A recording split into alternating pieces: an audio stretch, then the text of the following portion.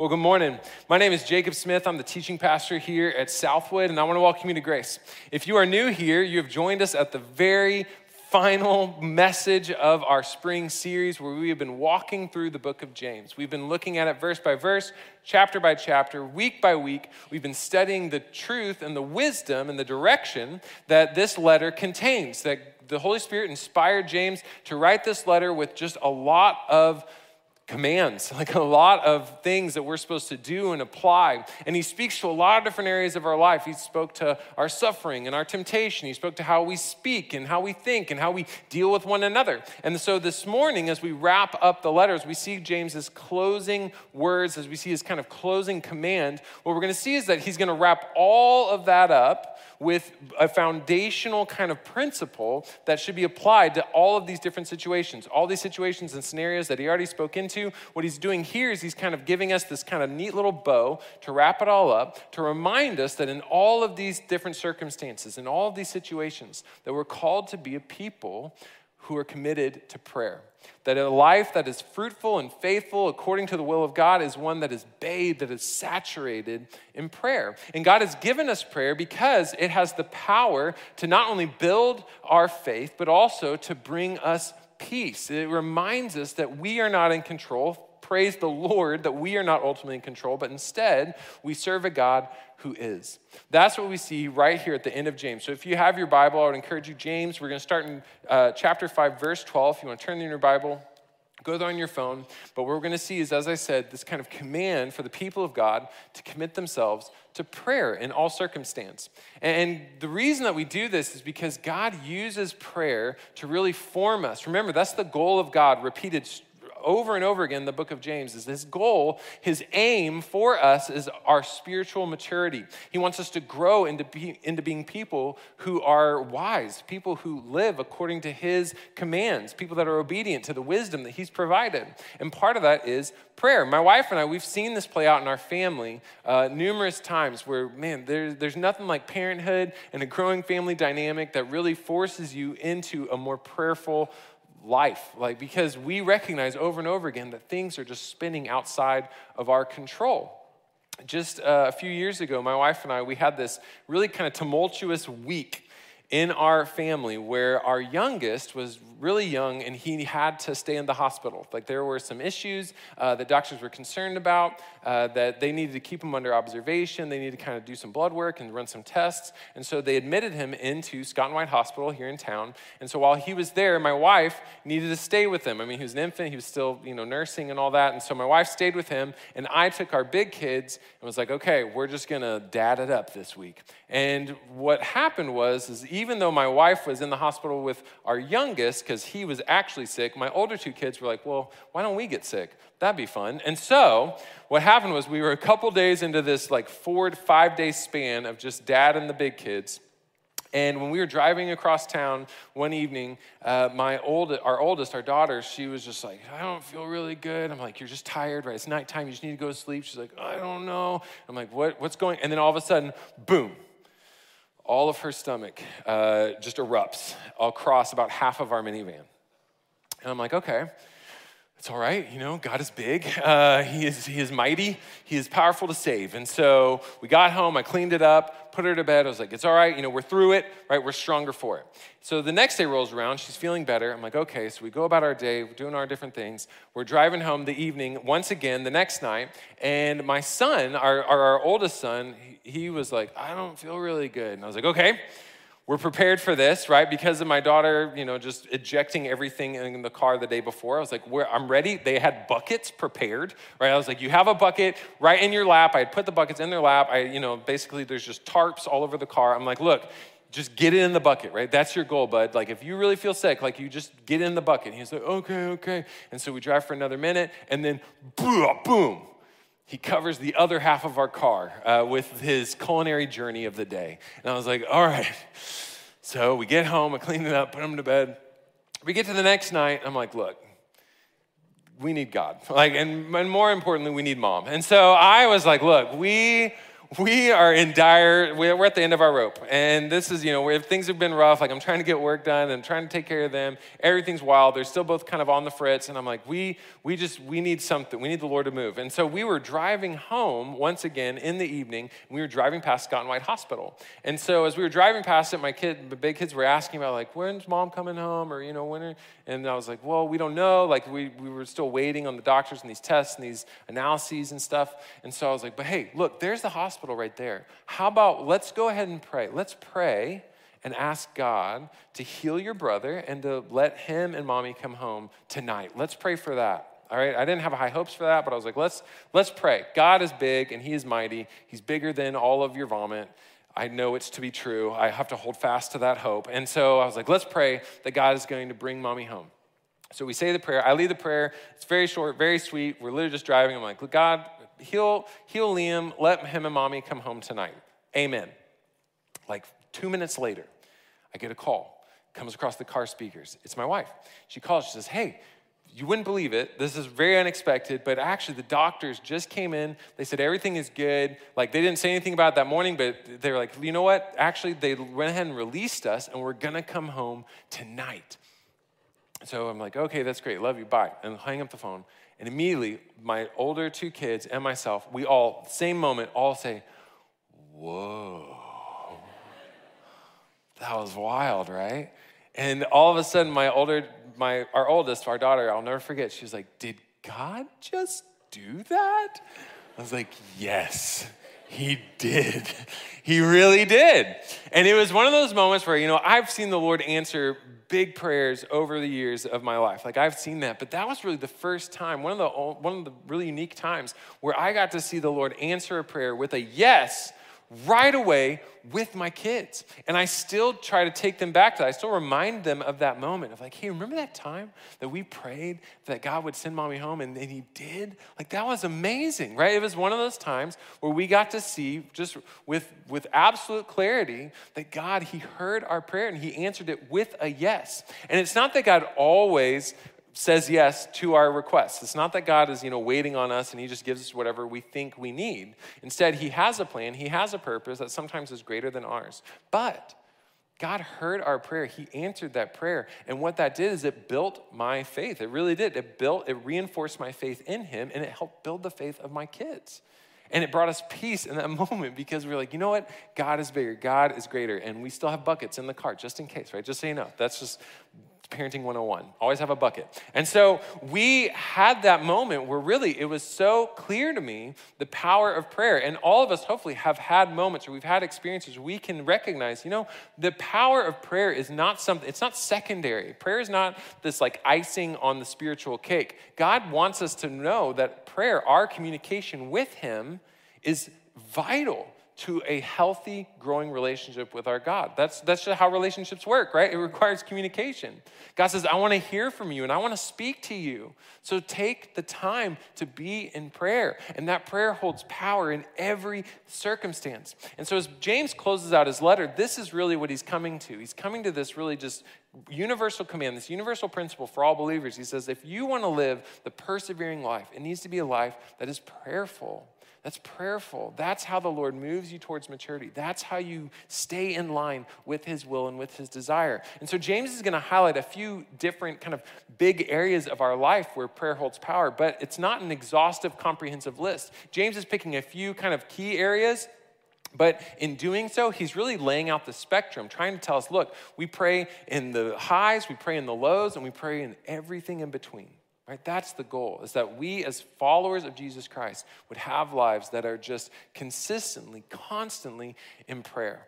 Right? So James is going to highlight, like I said, 3 kind of big areas. He's going to talk about the power of prayer in our suffering. He's going to talk about the power of prayer in our sickness. And he's going to talk about the power of prayer when sin feels like an unbeatable foe. So if you read with me in James chapter 5, we're starting in verse 12, where he says this. He says, above all, brothers and sisters, do not swear either by heaven or by earth or by any other oath, but let your yes be yes and your no be no, so that you may not fall into judgment. All right, so as James is preparing to speak about prayer, he's kind of going back to the idea of words, right? He talked about this a lot earlier in the letter, about the power of words and the destructive potential of words. Here, he's reminding his people, he's reminding us as believers that our words themselves are not magical. Our words don't inherently hold absolute power. That's why he says you don't need to live your life making these oaths, trying to bind reality to your will. It says that's not the power, that your words can't do that. It says instead you should seek to live in a life that is trustworthy, right? Let your yes be yes and your no be no. But you should be trusting that ultimately it's not up to you. You can't bind heaven, you can't bind earth by your word. He says, but instead of trying to shape reality based on your words, he says, this is where your words should go. This is how your words should be used. Is anyone among you suffering? Then he should pray. Is anyone in good spirits? He should sing praises. James is saying your words don't have this mystical power to change the world. He says, but your words give you access to the one who is in control. And so use your words in prayer. Pray to the Lord, sing his praises. We pray in the suffering and we also pray in celebration. And when we do this, what happens is the Lord uses our sharing of these highs and these lows for our benefit. It's for our sake. This is really what's best for us. Because if we experience something wonderful, right, we're in a moment of celebration, it's natural for us to want to share that. Right? Our kid scores the winning goal in the soccer match, or we have this amazing experience. We get the promotion at work, or we get, whatever it might be. We pass the test. And suddenly, when we share that, what happens is we tell other people about the joy we've experienced. Our joy actually increases, right? The Lord uses that. It's part of our nature that we gain more satisfaction, more fulfillment from these events as we share them with other people. It increases our joy. It also, as we share, decreases our burden. When we tell people, we share about the struggle that we're facing, the illness that we have, the issues that have sprung up in this relationship or in that situation. When we do that, the Lord uses it. We spread the load of some of those difficulties, and it decreases the burden that we feel. So often, many times, when we're in a tough spot, we know if I'm able to just speak it aloud, I speak it out to the Lord, I share it with my God in prayer, or I share it with someone that I know, that I love, that I trust. Just the act of sharing, of speaking those words aloud, it brings light to the situation, and it alleviates some of the burden that we feel. This is a practice that I have in my home with my kids. Every single evening at dinner, we always go around the table. The first conversation we have is we share our favorite thing of the day. Right? We say, hey, what was your favorite thing? And when we do that, what we're doing is we're sharing about the wonderful things that God has done to us. It increases our gratitude, but it also increases our joy that we can celebrate with one another.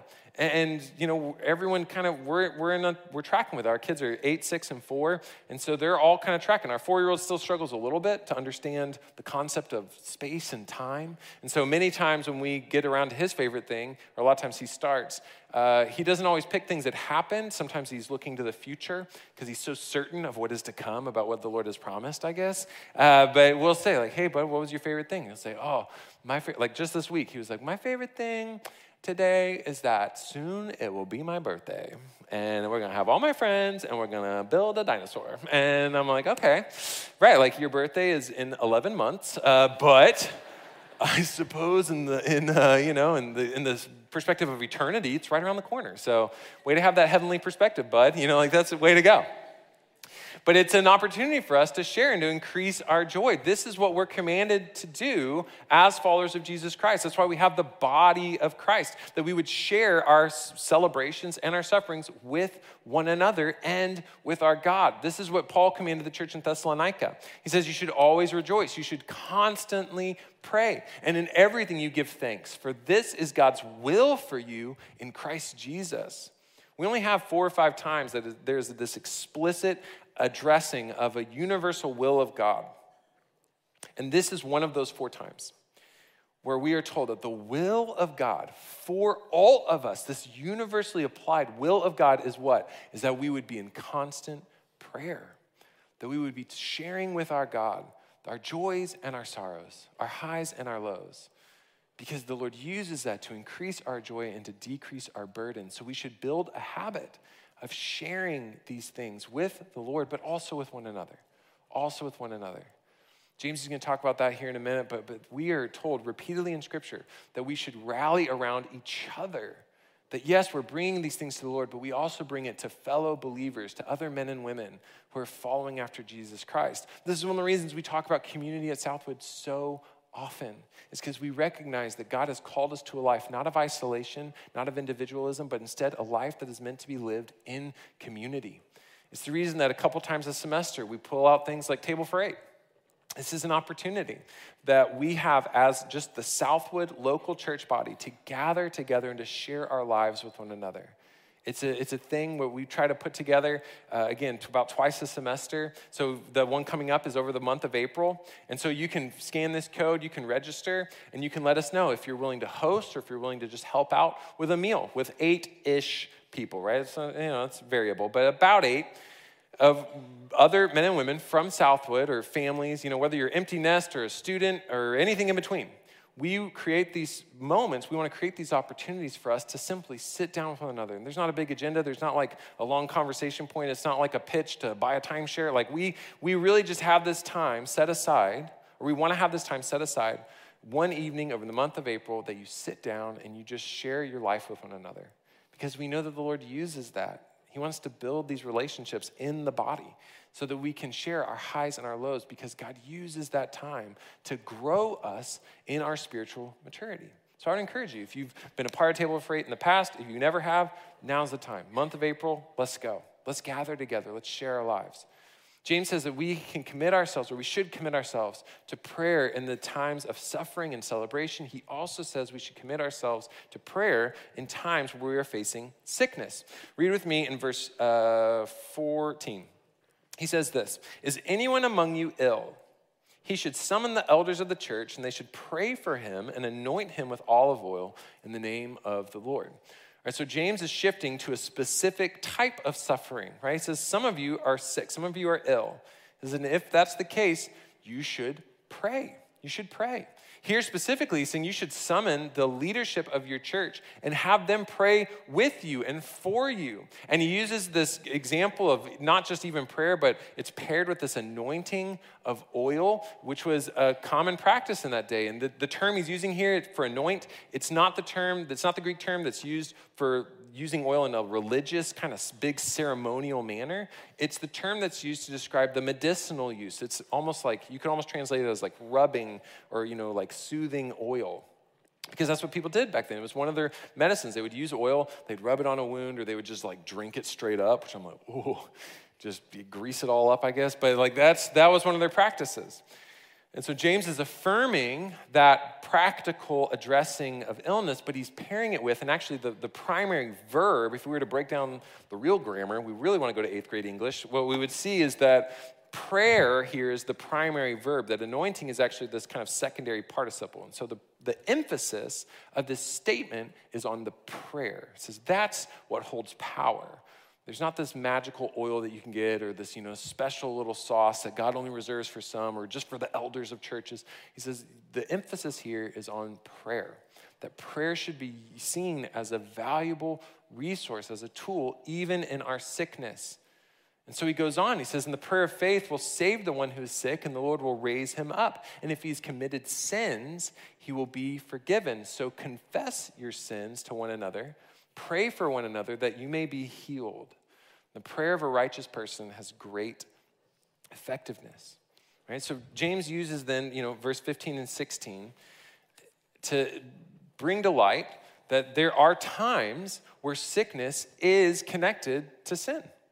Right? It's something that he addressed in the very first chapter of the book. He talked about how there is sin in our lives. He talks about it a few times in the book, how there is sin in our lives that can lead us towards physical death.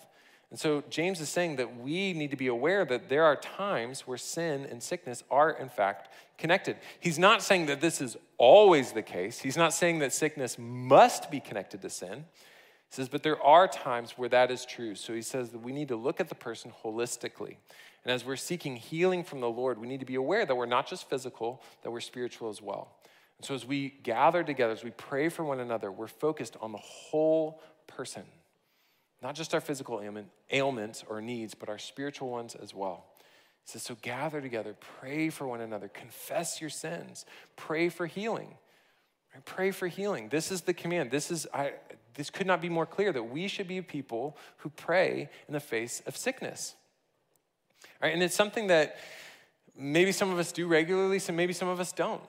But in Scripture, I mean, it's unavoidable that we are told that there is power in our prayer in the face of sickness. But we pray for healing, recognizing that our faith, that our hope is not tied to the healing itself, but it's tied to the one who heals. It's tied to the healer.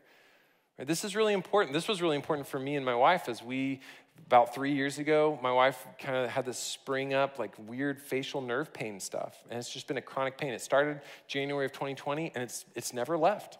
And we don't have a lot of answers. We don't really know. There's been a little bit of progress, but it's still kind of undiagnosed. It's just sort of a burden that she bears. And we pray. We have prayed, we are praying, we will continue to pray that God would just heal her. That he would just heal her. But he hasn't. He hasn't yet. And he may never heal her this side of heaven. And we could allow that to drive us into bitterness and despair and into doubting the goodness of God. Or we can recognize that God has a plan, that he has a purpose. That James himself, even just last week, he brought up the example of Job. He says that Job suffered and he was sick and he had all this turmoil in his life. And why would God allow that? Well, James tells us, and we see it in the book of Job if we read it, but James tells us, he says, God allowed Job to go through that suffering. Why? Because God used it to reveal his own mercy and compassion with Job's eventual deliverance. And in highlighting and celebrating the faithfulness of Job, even in that turmoil, even in that trial. And so for us, we have to recognize that, I'm going to pray. I'm still going to pray for healing. But my hope is not dependent upon the healing itself. My hope is in the one who heals. My hope is in the healer. This is what Paul told the church in Corinth when he talked about his own illness, his own kind of malady. He says, therefore, so that I would not become arrogant, a thorn in the flesh was given to me, and a messenger of Satan to trouble me, so that I would not become arrogant. Paul's writing to the church in Corinth, and he's telling them, he's being very vulnerable with them. He says, look, I have this issue, and we don't know. We don't know if it was a physical ailment. We don't know if it was spiritual. But what we know is that it was a thorn in Paul's flesh, that it caused him pain or discomfort. It was inconvenient. And so Paul says, and along with that pain, along with that thorn, there was a temptation. There was this whispered lie in my mind that I should doubt the Lord, right? There's this, I should be troubled and I should be, bitter towards the Lord. He says, but I recognize that that's not why God allowed it. God didn't allow me to face that trial because he wanted me to become bitter. God has allowed me to face this trial because it's kept me humble. But Paul says it's not that I just, take the pain, I take the thorn, and then I'm just like, all right, this is just my lot in life. Paul says, I prayed that it would go away, right? I asked the Lord 3 times about this, that it would depart from me. But the Lord said to me, my grace is enough for you, for my power is made perfect in weakness. So then I, Paul, will boast most gladly about my weaknesses, so that the power of Christ may reside in me. Paul had the same perspective that James is pointing people towards. He says, my hope, I pray and I ask the Lord for healing, but my hope is not in the healing. My hope is in the healer. And so I praise the Lord, and I'm going to boast about my weakness because I recognize that God's grace is greater, that his plan is mightier, and that the power of Christ is still residing within me and can shine through me in a unique way as I endure this trial, as I endure this suffering. So we pray for healing. Right? We should build a habit of praying for healing in our life and our loved ones. When we hear stories and things, I would love for you to pray for my wife. I would humbly ask you to do that. Let's pray for healing. But we recognize that as we ask the Lord for his mercy and grace, as we ask him to move in that mighty way, we also recognize that at times God allows us to continue in that trial because his glory is revealed through our endurance. That's how he works. It's part of the mystery of God. So we don't lose sight of that hope, our hope in the healer, not the healing itself. But James says not only should we be praying as we face suffering and as we celebrate, not only should we be praying in the midst of sickness, because we should also be praying in the face of sin, of the spiritual needs that go along with our physical ones. He starts with an example in verse 17 of Elijah. He says, Elijah was a human being like us, and he prayed earnestly that it would not rain, and there was no rain on the land for 3 years and 6 months. All right, so James is bringing his audience back. He's pointing them back into Israel's history. He says, remember the prophet Elijah, right? God's spokesperson during that time. God used Elijah to bring the nation of Israel to repentance. And the way it happened was Elijah, led by the Lord, prayed that God would withhold rain from the land. And God withheld rain from the land. There was drought for 3.5 years. Why? Because Israel had gotten caught up in idolatry. They were chasing after false gods. They had completely denied Yahweh. They had denied the one true living God. And so God, in his judgment, in order to bring them to repentance, he withheld rain. He performed a miracle. But then, after Israel repented, after they recognized that they had erred, that they needed to come back to the Lord, Elijah prayed again, and the sky gave rain, and the land sprouted with a harvest. See, James is reminding his people, he's about to talk about praying for the repentance of others, about God's conviction to overcome sin in our life. And so James is very intentionally reminding his audience, he's reminding us that God can perform a mighty work in people's hearts and minds, that no one is a lost cause, that even people that are straying far from the Lord, there's always hope. It is always within the Lord's ability to bring them back to himself. That's why James reminds him of Elijah. It's why it's so important for us, right? As we are praying for the Lord's movement today, it's vital for us to remember to be grounded in God's previous work in our past, to remember the mighty things that God has done. It's one of the reasons that we go through Scripture and look at historical or Old Testament narratives and things like that, because it's a reminder for us that God is mighty, that he is big, that he's always at work, that he's done amazing things. And so our confidence today is rooted in this remembrance of the past. This is one of the reasons why I'm really excited.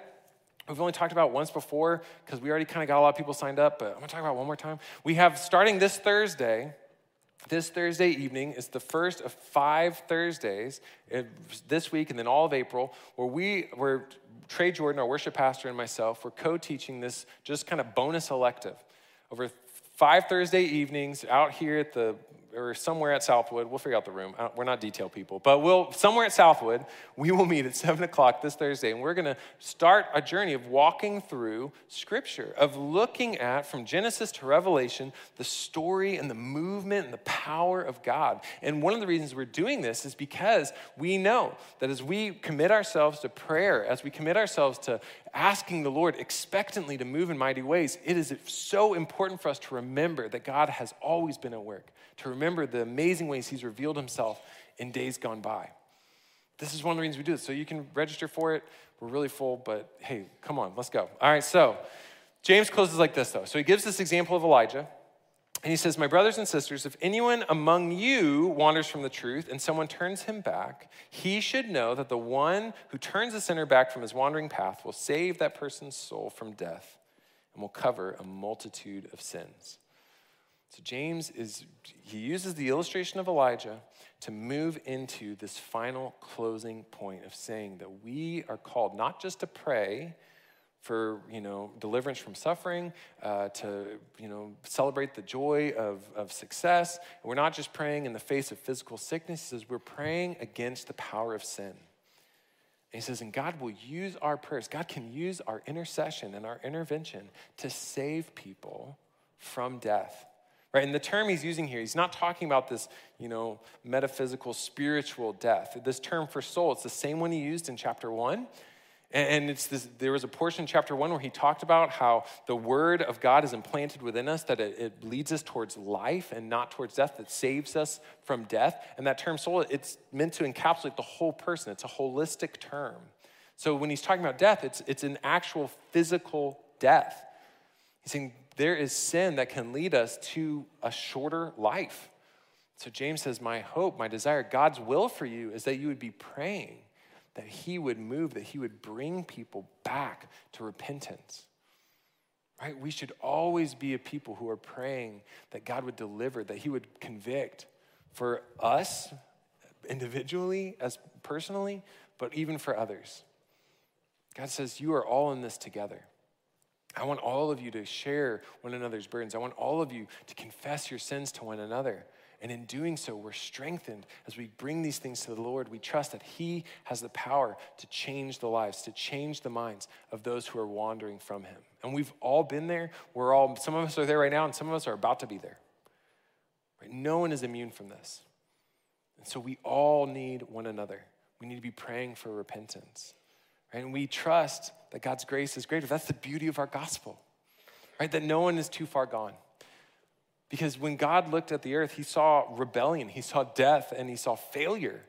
And none of us could have fixed that. None of us had the ability to make ourselves right before God. And so the Lord, in his mercy, sent Jesus Christ out of heaven and onto earth to live the perfect life that none of us could live, to die the death that we all deserve because of our sin, because of our failure. And when he rose on the third day, he proved his power and his authority over those things that held us captive. And so it was amazing that he would then offer this invitation to all people, not to College Station, Texas, but to the entire world, to all people everywhere. He says, if you call on my name, you can be free from condemnation. You can be free from sin. You'll be free from death. That's our gospel, the good news of Jesus Christ, that we are saved by the grace of God through our faith in Christ alone, our faith alone, in Christ alone. And so that's what we pray for. We pray that fellow believers would remember that even as we falter and stumble, even as those who are redeemed, that we would be brought back, that God would bring us back to the right road, that God would then also take those who are far from him, that are lost, that have never put their faith in Christ. We pray that God would bring them to faith. That's what we should be praying for consistently, for salvation for all people everywhere.